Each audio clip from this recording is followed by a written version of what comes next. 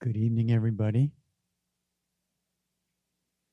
For some of you, this retreat may be going quickly. For others of you, it may feel like you're walking uphill in a swamp. But nonetheless, you're all here, and both Shell and I have been really impressed with the quality and earnestness of the work that you're doing. You're really taking care of one another. You're observing silence. You've really created a space here together that supports growth, healing, learning. So I want to honor that. This is not easy work all the time. And not many people take this on. You are very special. Yes, these practices are getting more popular, but the percentage of people who actually jump into the very deep end of the pool on a retreat like this is very small. So I continue to be delighted and thrilled to be in your presence. So, this from Nelson Mandela. No one is born hating another person because of the color of their skin or their background or their religion. People must learn to hate. And if they can learn to hate, they can be taught to love. For love comes more naturally to the human heart than its opposite.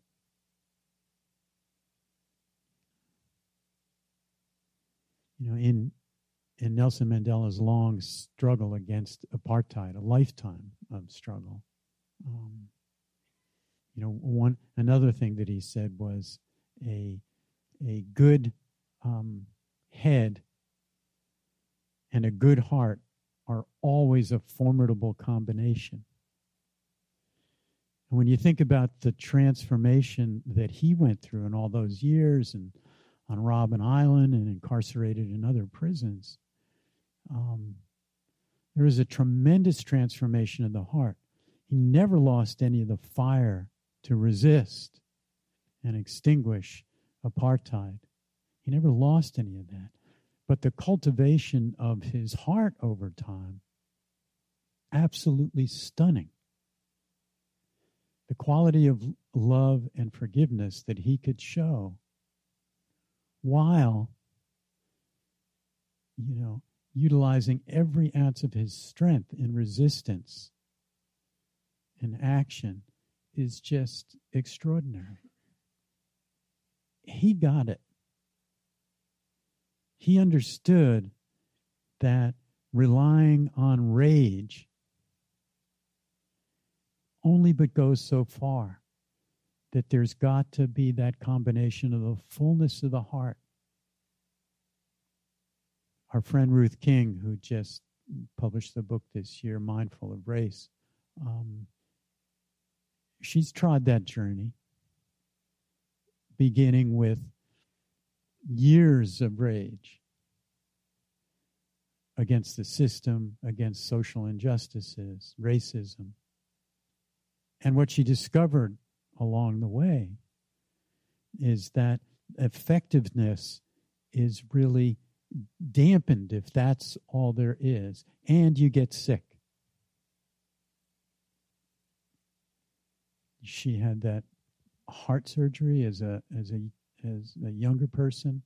She's watched friends of hers die, and so her movement forward is to share these practices in the struggle for social justice.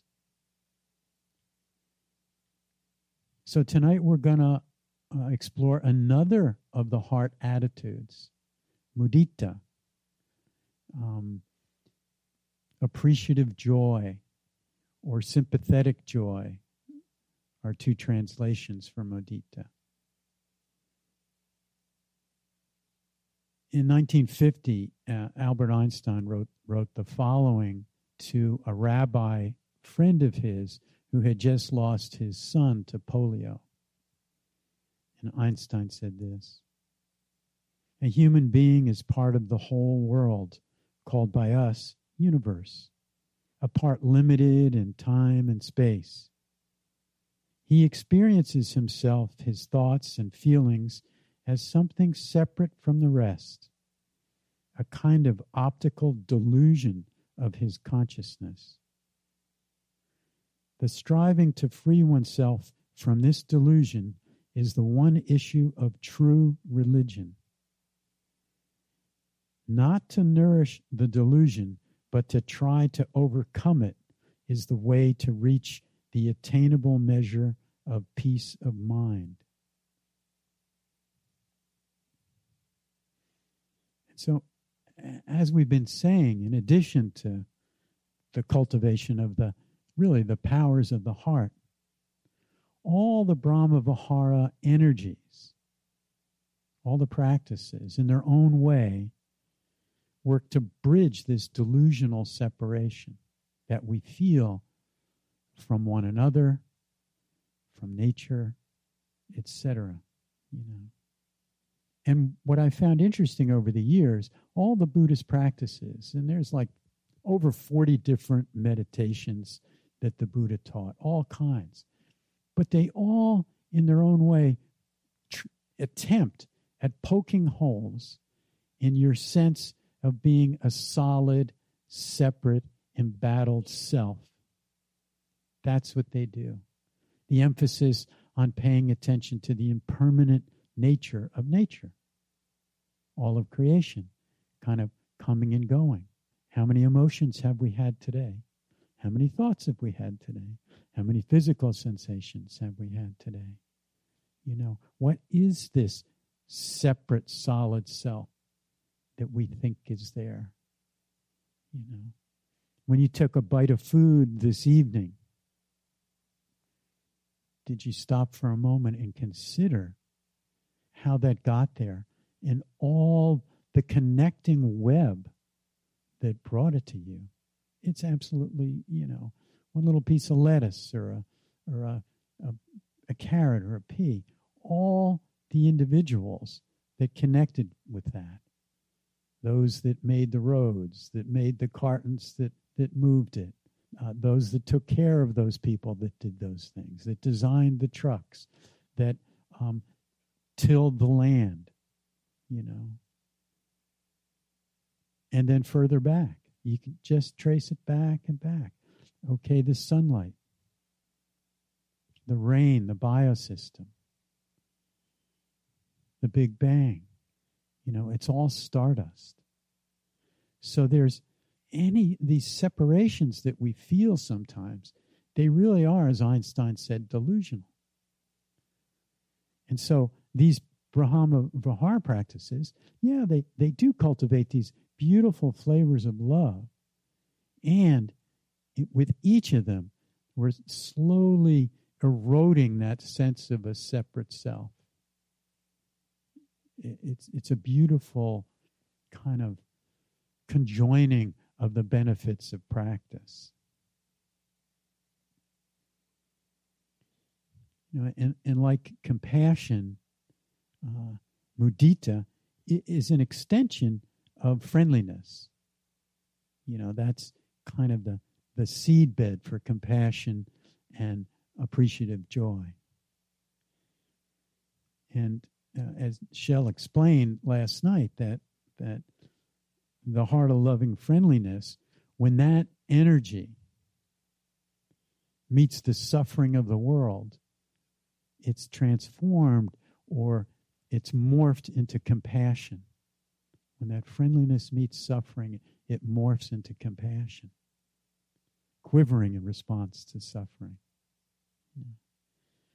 And when the heart that is connected, open, receptive, loving, and wise meets the good fortune of another or the success of another, that loving energy is transformed into mudita.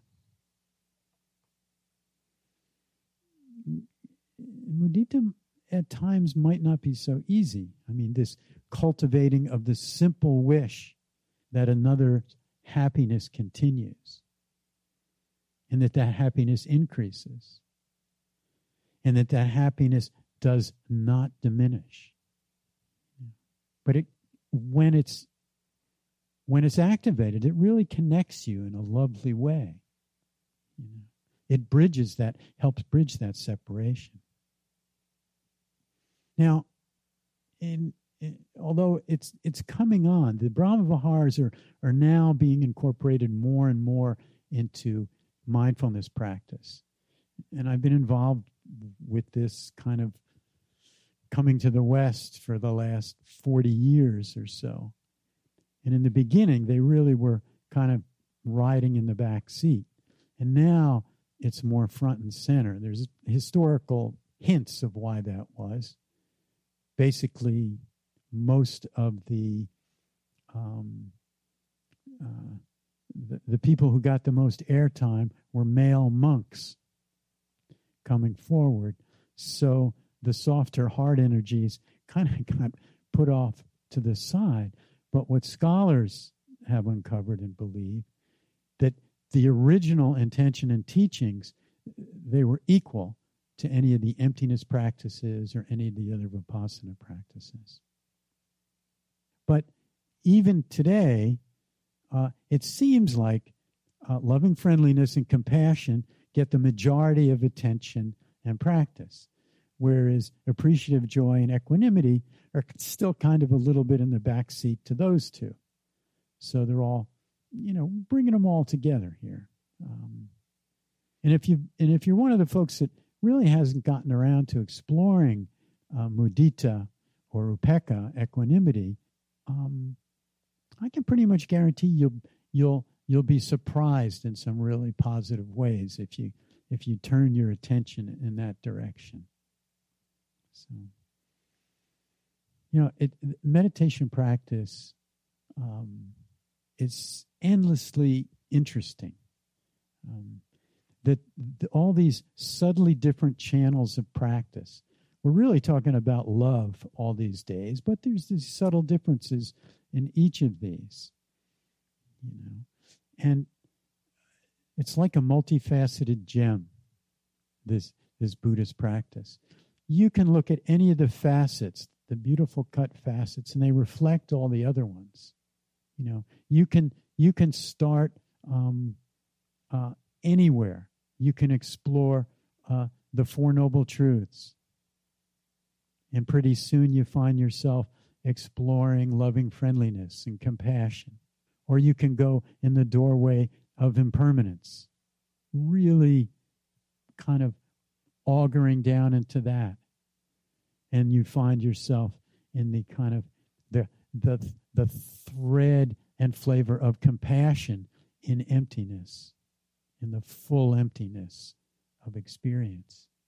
So the slightest nuance of your practice, just a slight change of emphasis, or where you place your attention, or a slight shift in your attitude can be momentous.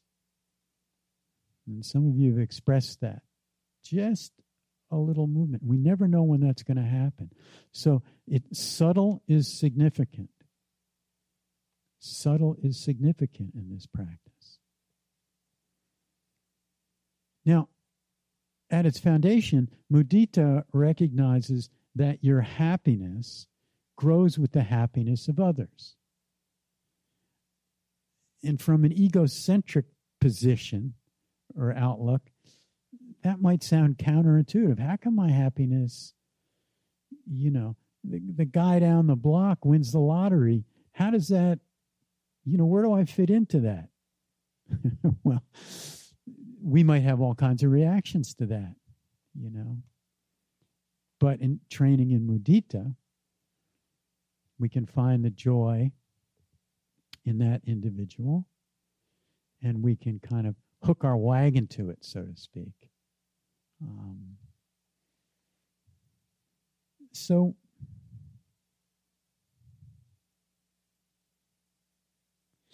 Mudita also teaches an important truth, and that truth is that there is not a scarcity available to your happiness. There's plenty of happiness to go around if you can connect with it. But when it's just about your happiness, well, your chances are a little more limited because you're 1 in 8 billion or whatever the number is now. So let's do a little reflection together. So close your eyes. Take a few deep breaths, settle into this alive body.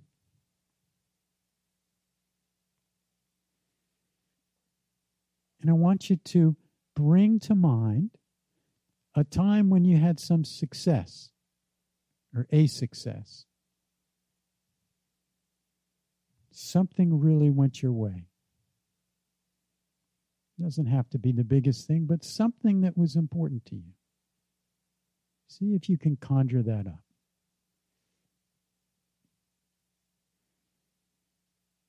Really kind of feel into the situation, what was happening.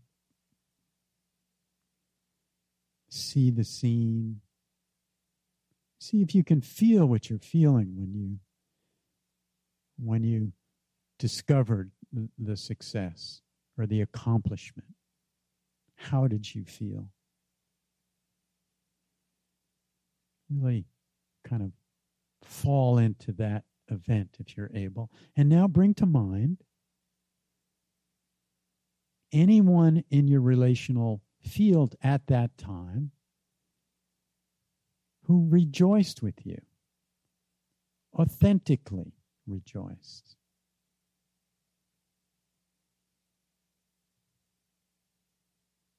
And remember how good that felt. That kind of shared experience.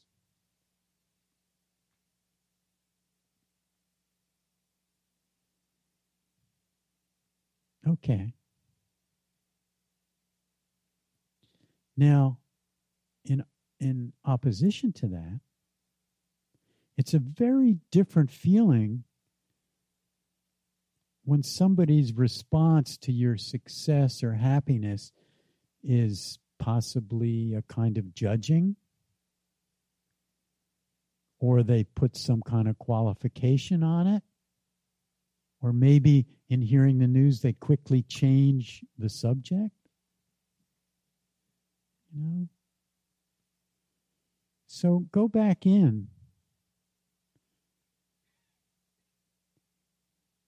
and think of, if possible, a time when you've had success, and maybe it's the same event with different reactions from different people. And this time, an event where an individual dampened your happiness, your joy in some way.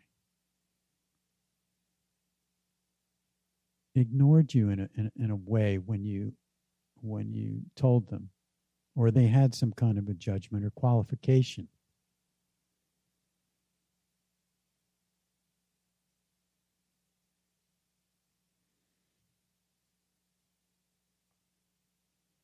Okay.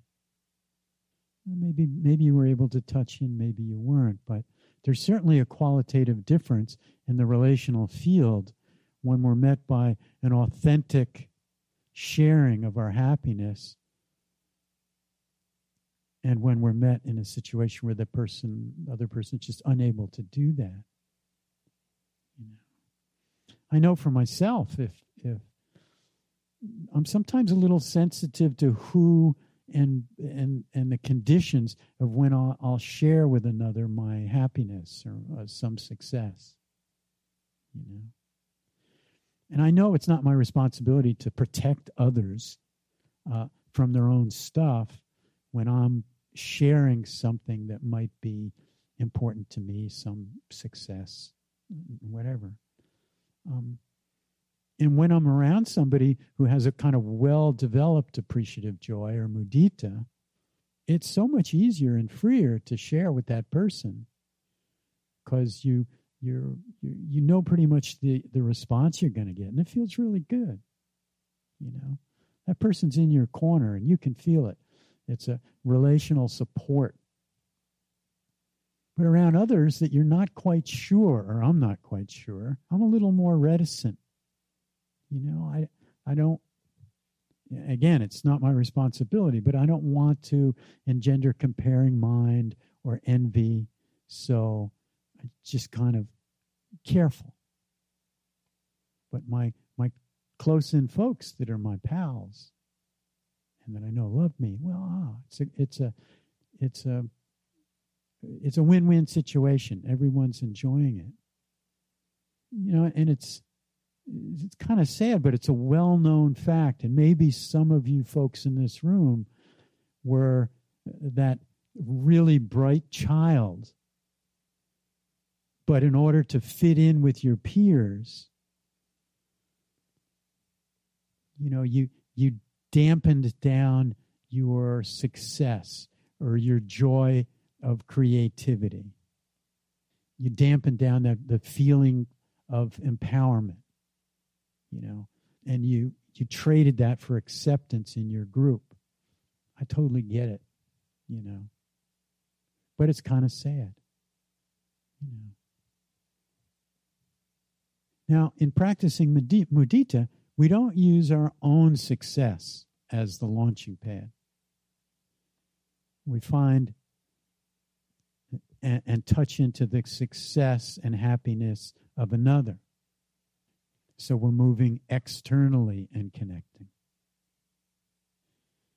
I mean, just as a general statement, there's a lot of happiness in meditation practice. There really is.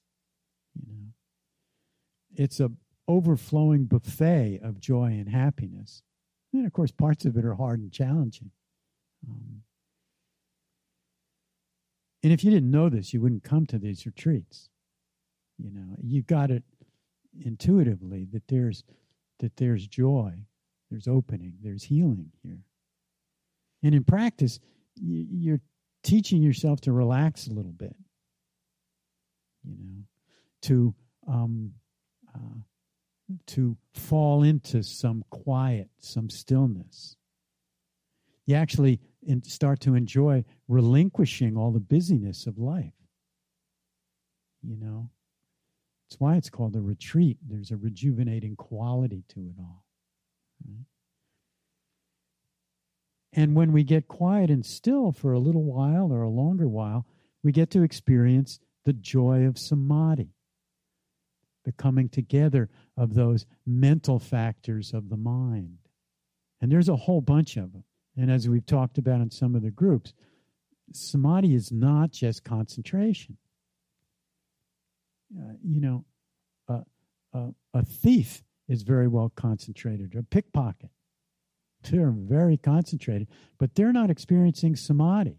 Now, a gathering of attention and good concentration is one of the aspects, but there's like 30 different aspects. And I was once on a retreat. It was a long retreat, and we were like going through all this stuff, and we were pulling the threads on all these characteristics of samadhi as we move deeper and deeper into them. Well, there's an increased mindfulness. There's greater tranquility. There come up wholesome desires to do good. I mean, that's even part of samadhi. There's a healthy non-attachment. There's no semblance of any aggression whatsoever. You could not harm anybody when you're resting in samadhi. It would be inconceivable. Like in The Princess Bride. Inconceivable. And there's this generosity. And the mind is flexible and wieldy. It's a beautiful basket. And some of you have had that experience in your meditation practice. It's like, whoa, just lovely. Okay? And in cultivating mudita or any of the Brahma Viharas, There is joy in these practices, in that connection, in that kind of eroding of that separation. So the delight in taking part in someone else's joy and success, you're really riding on the context of relationship with that person. It's a very kind of intimate experience. And also it's true, when you're showing, when you're moving into this field of the success and happiness of another, you're really showing care for them. And they feel that. You're bonded to them in this friendship and love in those moments when you're sharing that.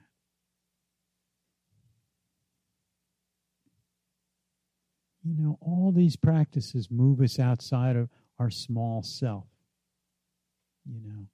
to become a little more fluid, a little more porous, a little more connected.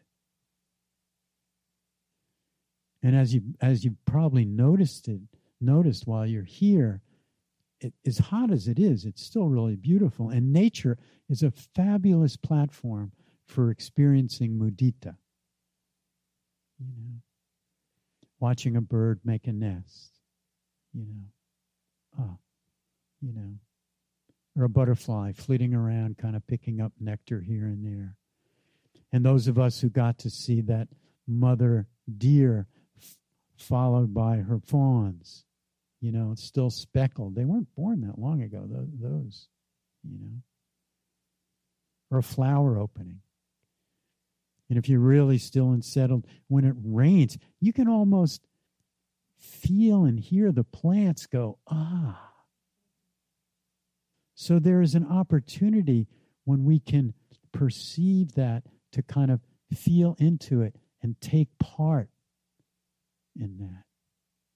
We're outside ourselves, we're connected, and there's this appreciative joy. I mean, you can even find it in nature in really unusual beings.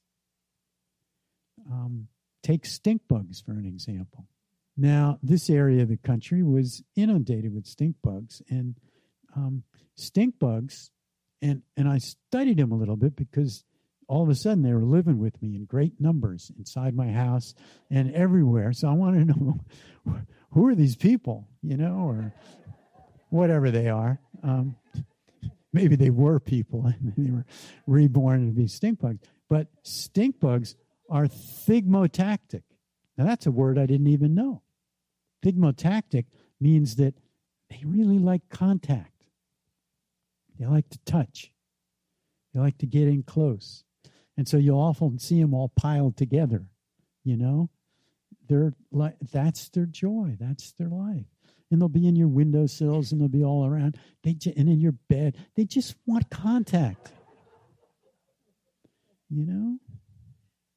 So that's that kind of an advanced mudita practice where you can feel into the joy of a stink bug.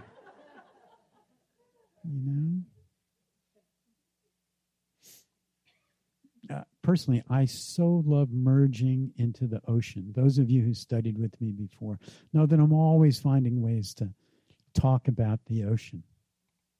And I don't know why that is, but you all probably have that experience too. Certain experiences and things just kind of draw you in and touch you in a way. It's mysterious. Everybody's a little different things. But my affinity for the ocean and being really immersed in it is that for me. It's extraordinary. And the older I get, the more pronounced that seems to be. Kind of floating around under and in that it's just so full of life, and it makes me weightless. It's just absolutely delectable. I mean, maybe I was a fish in a former life or something, or maybe I'm headed that way in my next life. I don't know. It's like this, I feel it like this big womb I'm kind of going back to. And really, if you think about the origin of life on this planet, well, that's what it was. That's the origin of of life and the sustainer of life. We've got to be careful with Mama Ocean, take care of her. It's all very important part of the chain. And it's a water planet. 75% of what's here is water. So my last scuba trip, which was pretty recently, I really got into diving at the end of the day, just before it got dark. There's a lot of activity under there in the fish world. Some are trying to get their last meal of the day. Others are kind of starting to look for a place to hide out at night. And for others, it's sexy time, And so watching the fish, learning to see that activity, I found they were having so much joy and pleasure in it, and just feeling into it. It was like, Mudita to the max. They'd swim together and spin in up the water column, and then they'd spin out, and they'd be keeping an eye on each other, and then they'd spin in again. It was beautiful. And this time I got to see flounder mating. Mostly when you see flounder, they're just on the sand. They're very cool, amazing creatures. They start out in life and their eyes are like ours and on both sides of their head. And then they develop and they kind of all go on one side and they flatten out. And that's who they are. And they just stay on the bottom. But when it's sexy time, you'll see them kind of chasing each other around. And then they go up in the water column, which is very rare to see flounder do that. And they all twine together and they do this thing. And it's like, oh my gosh,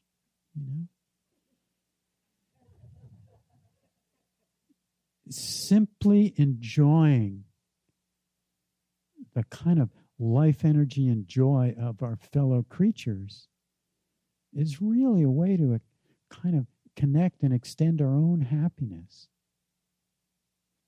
And I'll stop talking about fish. Just one more thing. They are sentient beings, and they have a very complex, rich life and relationships. And there's a really cool book, if you're at all interested and wonder what's under the ocean and how they're operating. It's called What Do Fish Know? What Do Fish Know? It's fascinating. Anyway,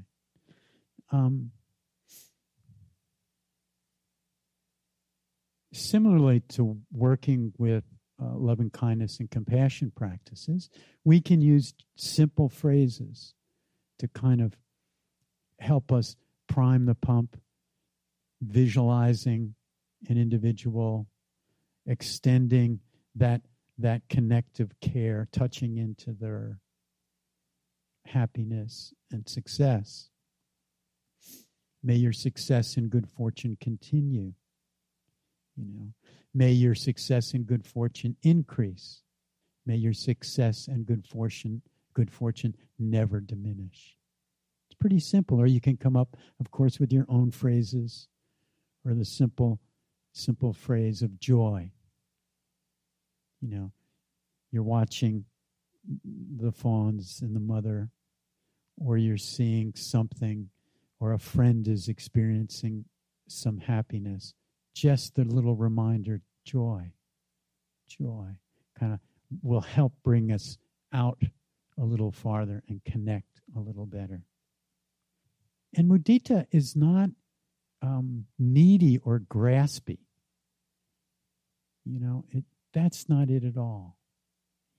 It's very open-handed. Again, like the other Brahma Viharas. It's a light, energetic. It's expansive, and it doesn't turn back on itself and fall into a narrow self-interest. It really does. That incessant drumbeat of survival, those survival juices from our ancestors, they're still there in our brainstem,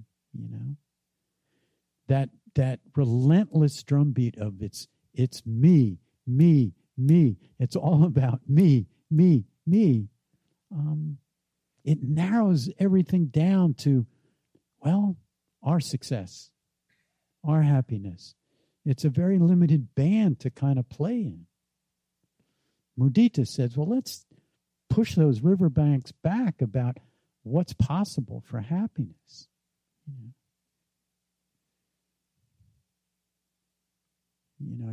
You're creating those neural pathways for joy by exploring the possibility of connecting to someone else's happiness or success. I mean, hooking your wagon to all the joy and happiness that's out there, all those possibilities, it's just way better than that narrow, tiny path of me. Now, as with all the Brahma Viharas, we pay attention to the near enemy.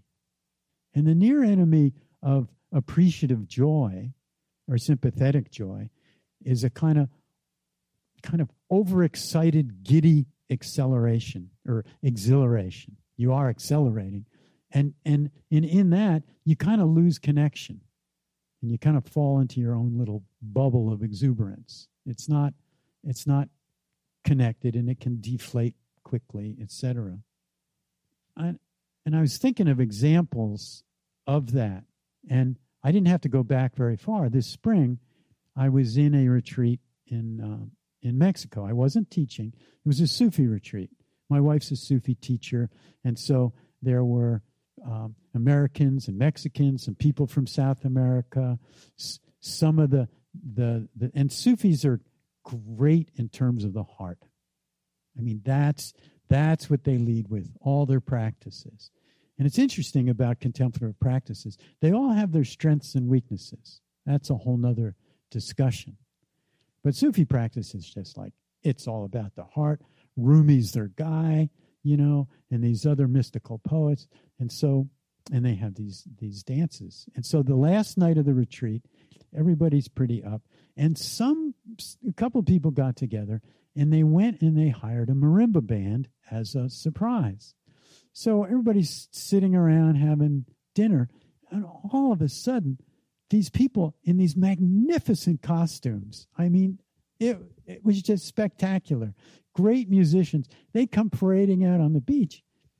Everybody gets up, starts dancing, and it was really a mixed crowd. There were a lot of old folks, and they're up there gyrating and carrying on, and there were young people, and it was just crazy. And the musicians were laughing. Now, I don't know if they were laughing with us or at us, Look at these crazy gringos, just acting up. But there was a lot of good energy, and so we're dancing. And at first, I was totally connected and seeing all the joy. And this group of people who I'd gotten to know, many of them, and over the years, I knew their struggles. I knew how they were suffering. And these were moments where they were just feeling it. They were happy. All that stuff had dropped away for some moments. I was feeling into it. Now, it was a little weird, the whole thing, a little like a Fellini film in some ways. And then all of a sudden I got hysterical. And I just doubled over laughing. And all the connection was lost. I was in my little whatever, my self-entertainment bubble or something. And it was the near enemy to mudita. And so, afterwards, my wife, said to me, she said, well, where did you go? What happened? And I said, well, I really don't know. I just, all of a sudden, all the fuses got blown, and I just kind of got lost.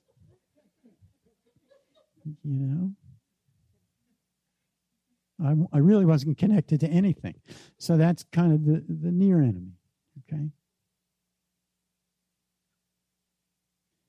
Besides being as pleasant as mudita is when we're able to contact it, it has a very real capacity to heal a whole lot of conditions that really depress your heart, your body, and your mind. There's some real kind of rubber meets the road, good stuff in mudita. And it helps us with that endless comparing that we do. It helps us with judging any prejudices we might have, envy, jealousy, some big ones, envy and jealousy, even with boredom. In Buddhism, the word conceit doesn't mean what it means generally. Conceit in Buddhism means the comparing mind, where you size up a situation or a person. Am I better than, the same as, or less than? You know, it's and the Buddha said on a number of occasions, conceit is the last thing to dissolve before full enlightenment. That we're always comparing, you know, and it relates to survival. That's why it's happening. Again, it's in the brainstem. You know, we think back to our way back ancestors in their hunter-gatherer group, whatever it is, a small band of people moving around, supporting one another. There was probably a pecking order, and you never wanted to be on the end of that pecking order. You know, because if there was ever something and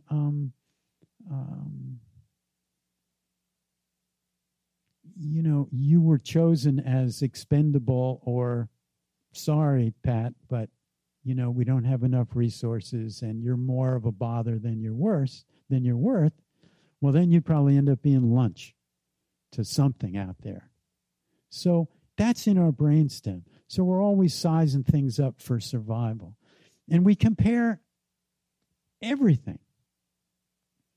You know, you're comparing how do you rank in your social group? You know, how do you rank in your various competencies? How smart are you?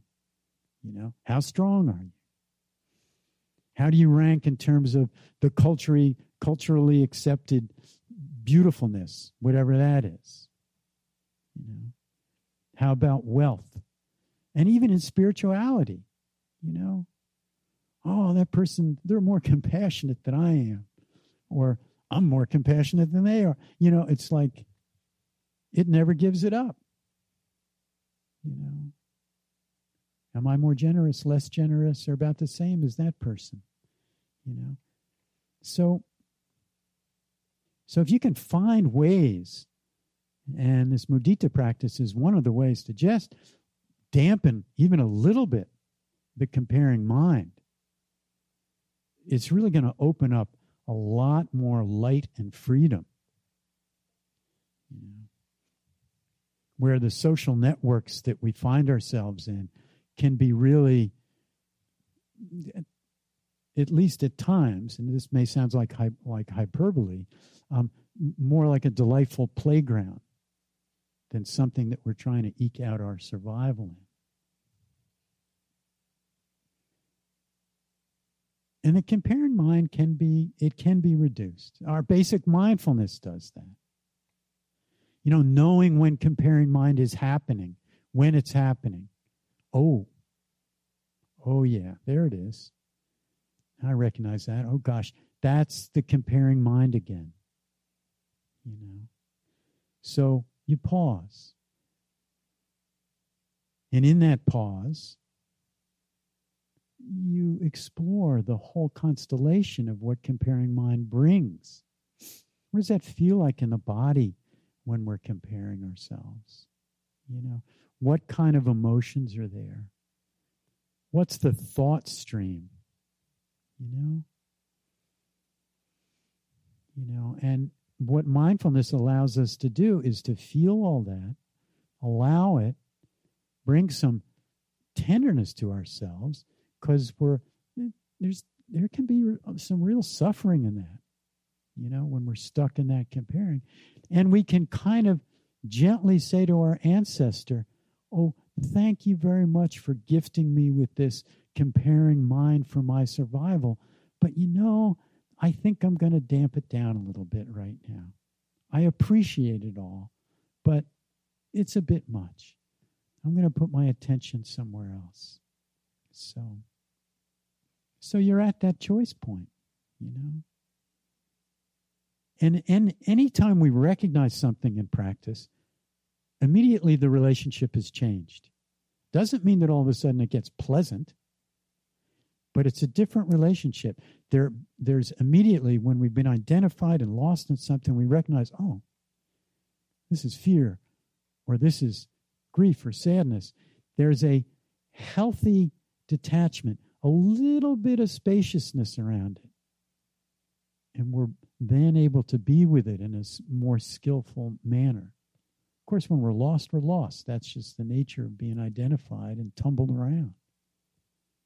But the more we practice, our mindfulness kind of pushes our head to the surface a little bit quicker. Oh, this is what's going on. I'm just lost in comparing mind or something else, I remember it was like 20 plus years ago, back in the 90s. Joseph Goldstein asked me to teach a retreat with him at IMS.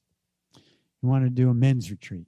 So I said, "No, come on, Pat, teach this retreat for me." And I was just starting out teaching retreats. Talk about comparing mind. I mean, it was a wildfire in my mind and my body at that retreat and leading up to the retreat. How could I give a talk after him? That was absurd. I had nothing. I was nobody, blah, blah, blah, the comparing mind. I mean, I was being devoured by it, As we went through the process of teaching it, I got to see and feel the components of everything that was happening. It wasn't very pleasant. But at some point during the week, it kind of changed. I was able to have a kind of appreciative joy for the happiness that this man was showing as he was doing something so skillful. He was so successful at it, so on point. And I also, during that week, developed a little greater compassion for the pain of suffering in myself and what that's like for other people when they're comparing like that and lost in it. And I had some equanimity about the whole process that I'd gone through. Well, it's like this. This is the bitter fruit of comparing mind when it runs amok and fully grabs you.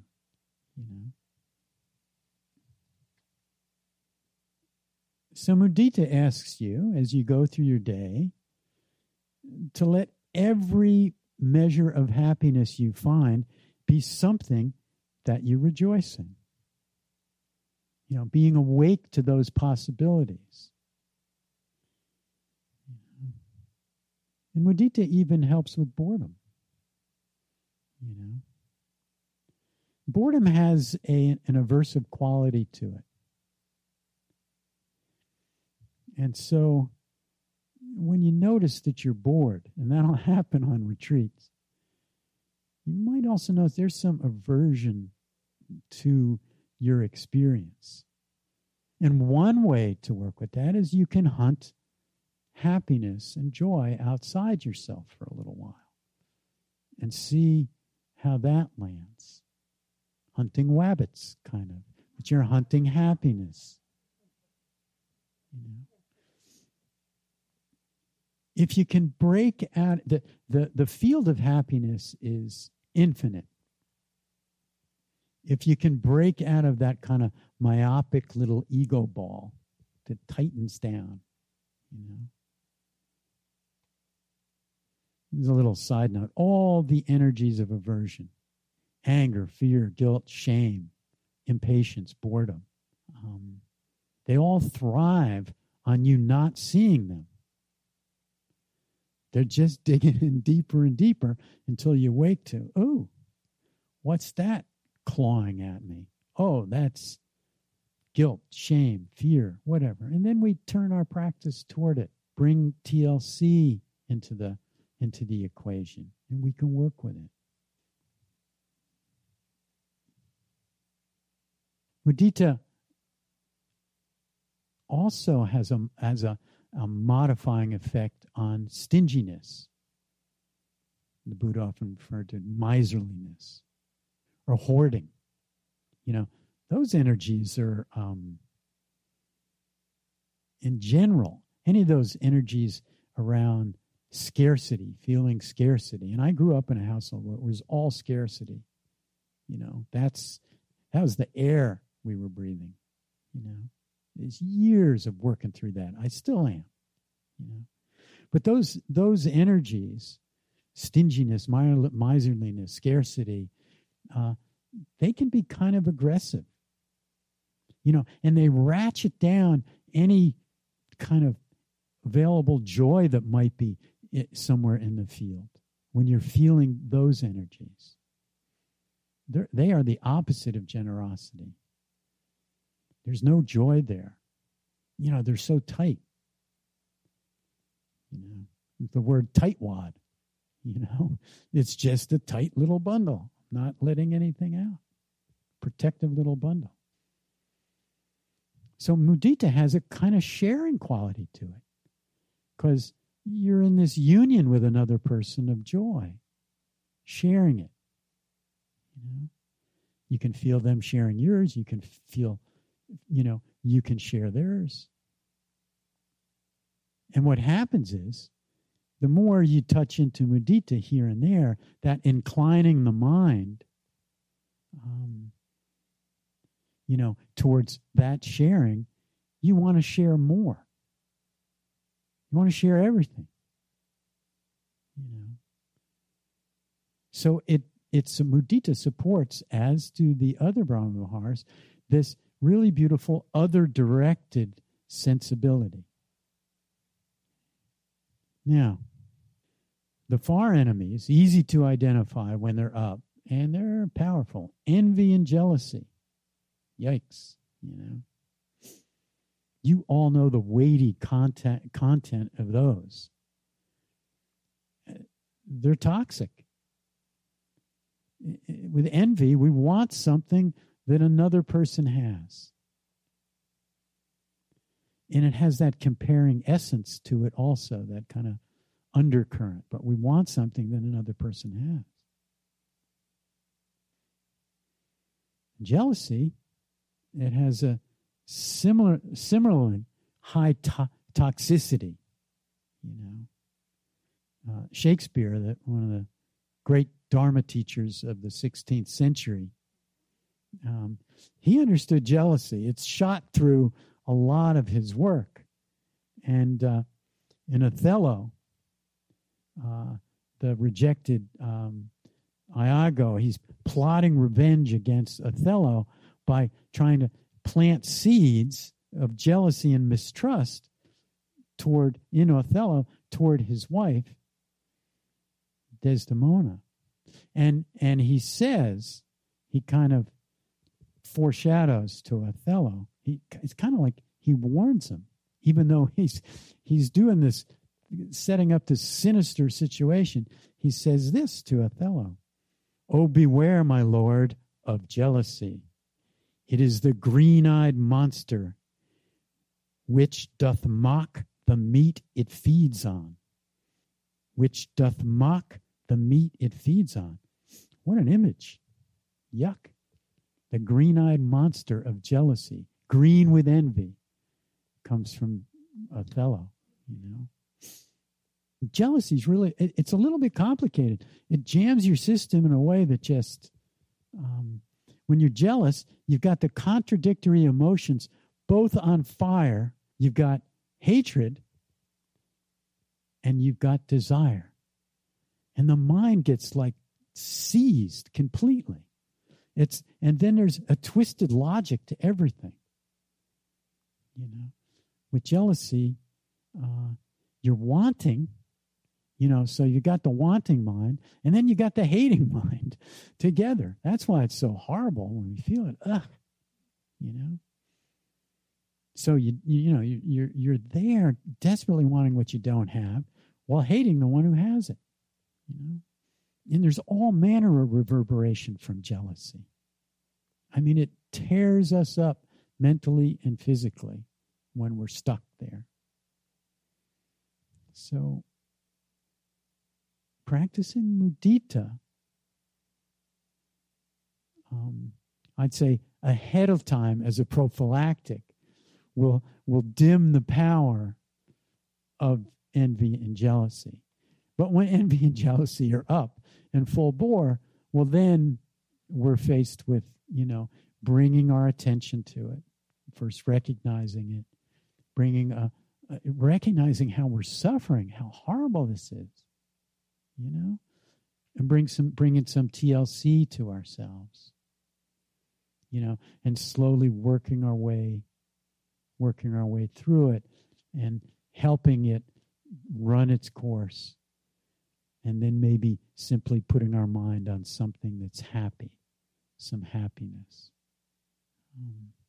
Because any happiness is a preamble to mudita. It's all about conditioning these neural pathways,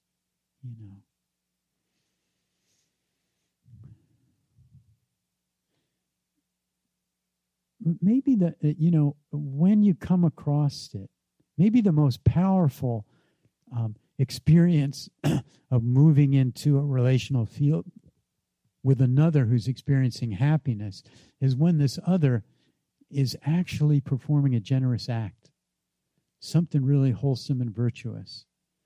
And they're feeling good in their connection. And then you can feel, happiness as you enter into it. And that's really powerful, when that happens. So the essence of this mudita practice, and summing it up, is really pretty simple. Learning and practicing, inclining your heart and mind to the joy and success of others. And that brings a kind of light radiance to everyday living. It does. It can. Those moments when we're able to do that. It brings greater joy in our relationships. When it's maybe happening naturally and we're feeling it. Oh, this is mudita. Let me just really kind of relax into it, And then there's that deeper connection to all creation. It counters and softens all manner of aversion. And if that happens, even to some small degrees, it's worth the price of admission. So I want to end with a little poem by Galway Kinnell. It's been one of my favorites for decades. I'm sure you've all heard it. It's called St. Francis and the Sow. The bud stands for all things, even for those things that don't flower.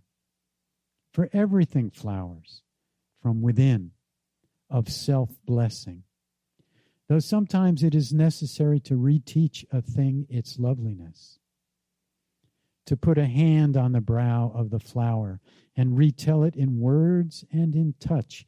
It is lovely until it flowers again from within of self-blessing, as St. Francis put his hand on the creased forehead of the sow and told her in words and in touch, blessings of earth on the sow. And the sow began remembering all down her thick length, from the earthen snout, all the way through the fodder and slops to the spiritual curl of the tail, from the hard spininess spiked out from the spine, down through the great broken heart to the blue milken dreaminess, spurting and shuddering from the 14 teats into the 14 mouths, sucking and blowing beneath them. The long, perfect loveliness of sow. So, thank you. And let's just sit for just a moment together.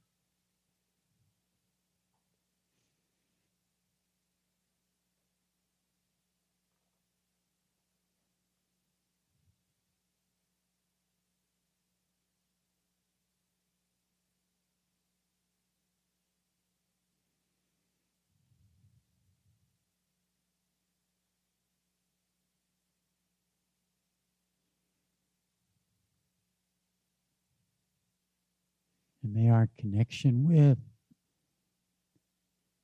the happiness and success of others,